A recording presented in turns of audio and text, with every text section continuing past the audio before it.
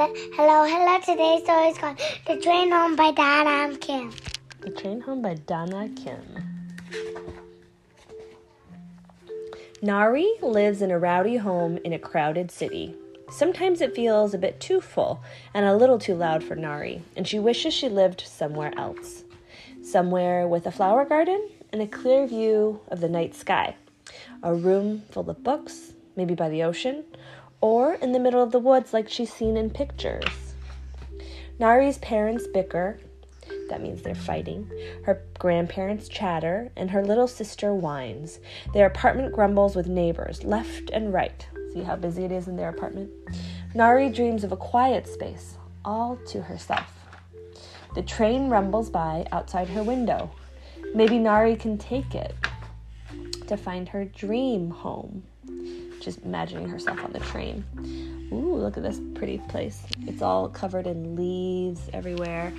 There's some twisty trees and beautiful butterflies and flowers and bluebirds. In the woods, Nari would build a big nest where she could sleep and dream in the treetops. But where else can the train take her? The next stop smells of salty sea air.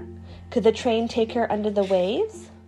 She'd live by a delicate coral reef with the brightest neighbors.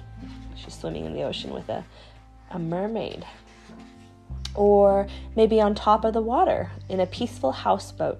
She would sway with the waves and watch the stars.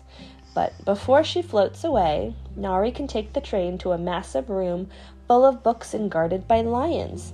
She might find a story that reminds her of her grandparents, full of bravery and adventure.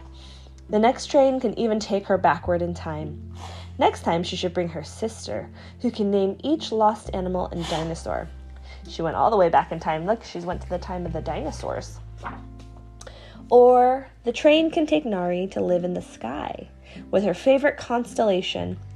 She makes a wish on the brightest star that her parents were there to share the view.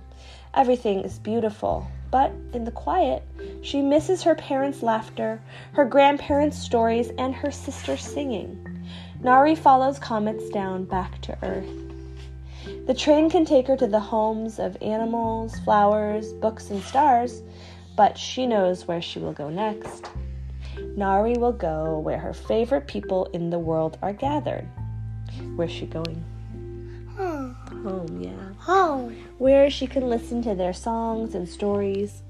She will take the train home. Oh, look, she's back. And that is The the end.